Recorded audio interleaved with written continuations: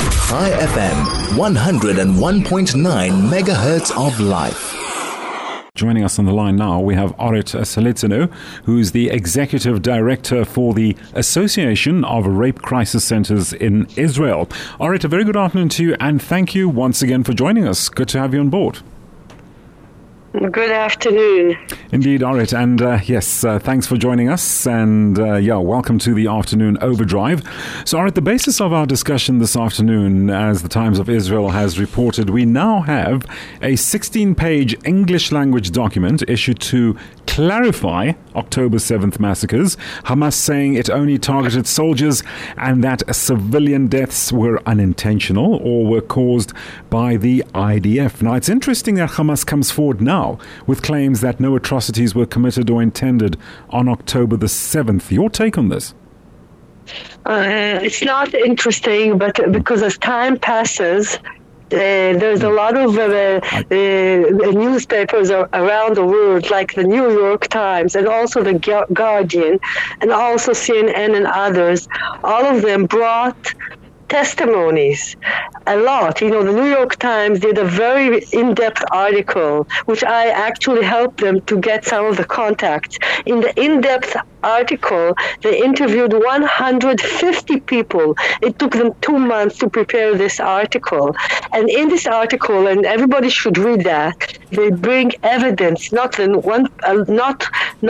one piece of evidence, but many testimonies of survivors, civilians, young survivors of the Nova Party, survivors and first responders that went to the kibbutzim.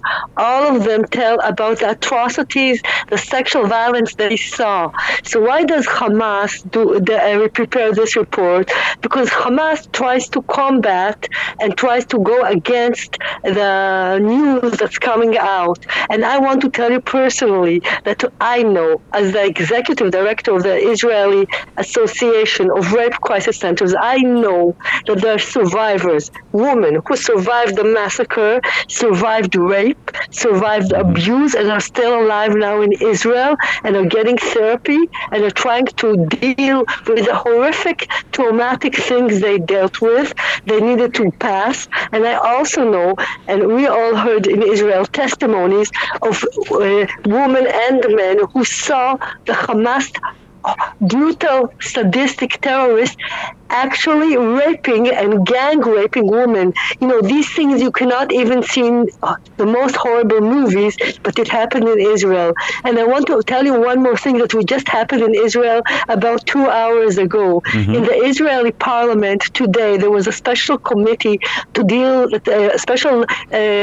that dealt with sexual abuse of Hamas. In this committee, there was a woman by the name of Aviva Siegel. She was one of the hostages that now returned back.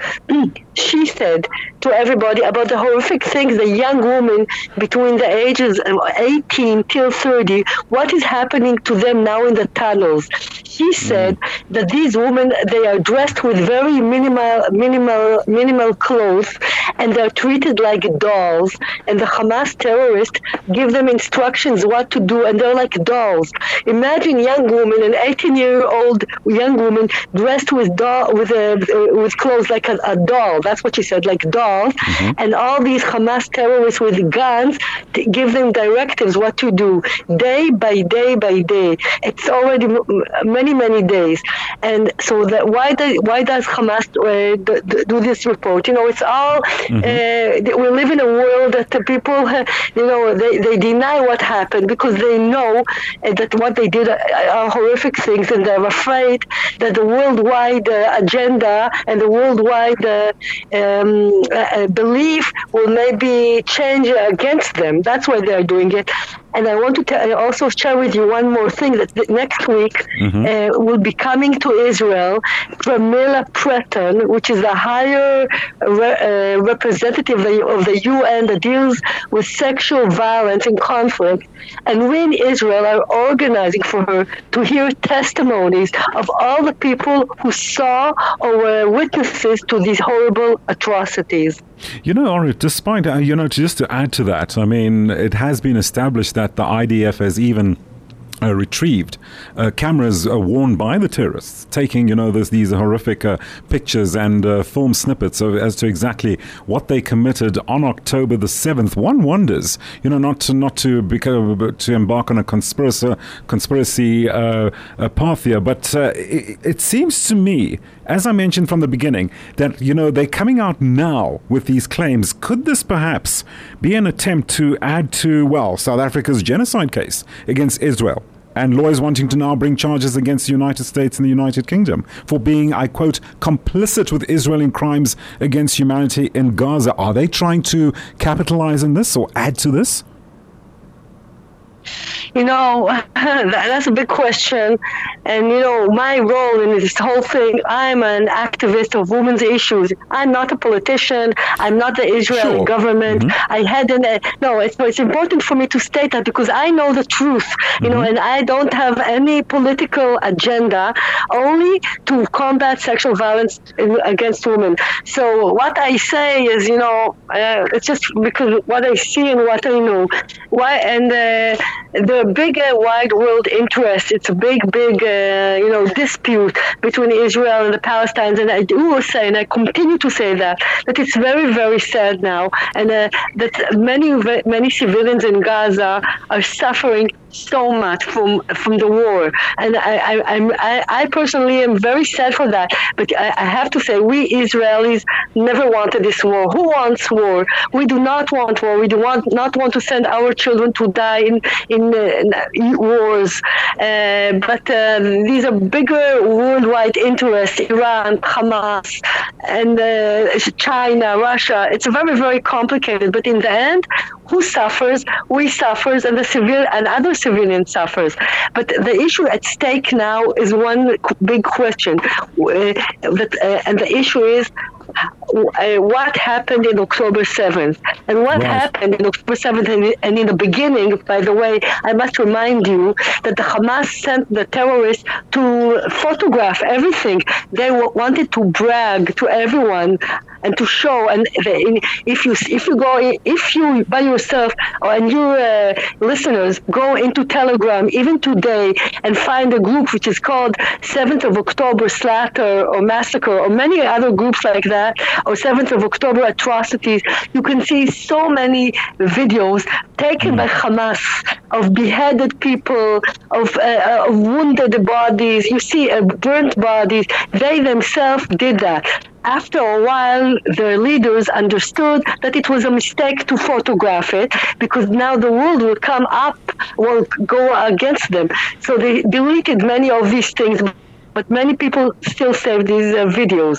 And now Israel and women in Israel, we have to prove to the world that these things happened. But I'm telling you, I myself, because of my role in Israel, know that there are young women that survived the massacre after being raped and gang raped. Indeed. Yeah, and they are getting therapy now in Israel.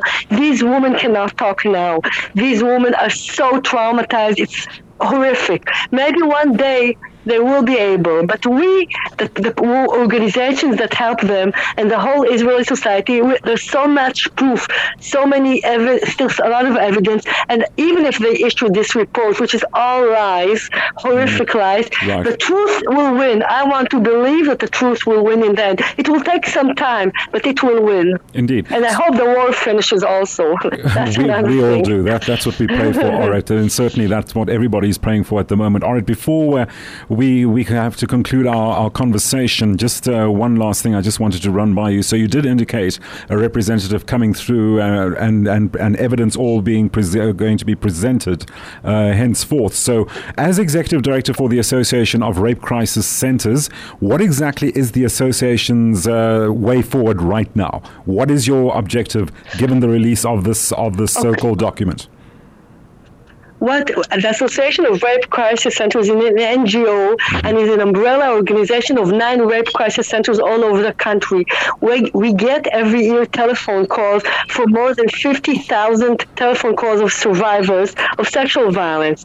Now, when the war started, we get a lot of telephone calls from all of the people who were influenced by the war, survivors of what has happened, and other survivors of rape, sexual violence, that the war triggers their problems. We, the head of all these rape crisis centers, as an advocacy organization, we deal a lot now with the policies in Israel, with governmental policies and laws, in order to help the victims to get therapy for free, to have policies that will help the returned hostages. It will take, hopefully it will be soon, and we do a lot of advocacy with the Israeli parliament, because many things in the country will have to change, and we'll have to we will have to prepare our services to benefit the victims. So this is the work that we're doing right now. Okay, Orit, I'm afraid we've just about run out of time. Orit, thank you so much for joining us, just to give us your take on this 16-page English language document issued by Hamas, saying it only targeted soldiers. It had nothing to do, well, that's what it implies, it had nothing to do with civilian deaths, and were unintentional on October the 7th. That's Hamas for you. Orit Sulitzeanu, Executive Director for the Association of Rape Crisis Centers in Israel, joining us on the line.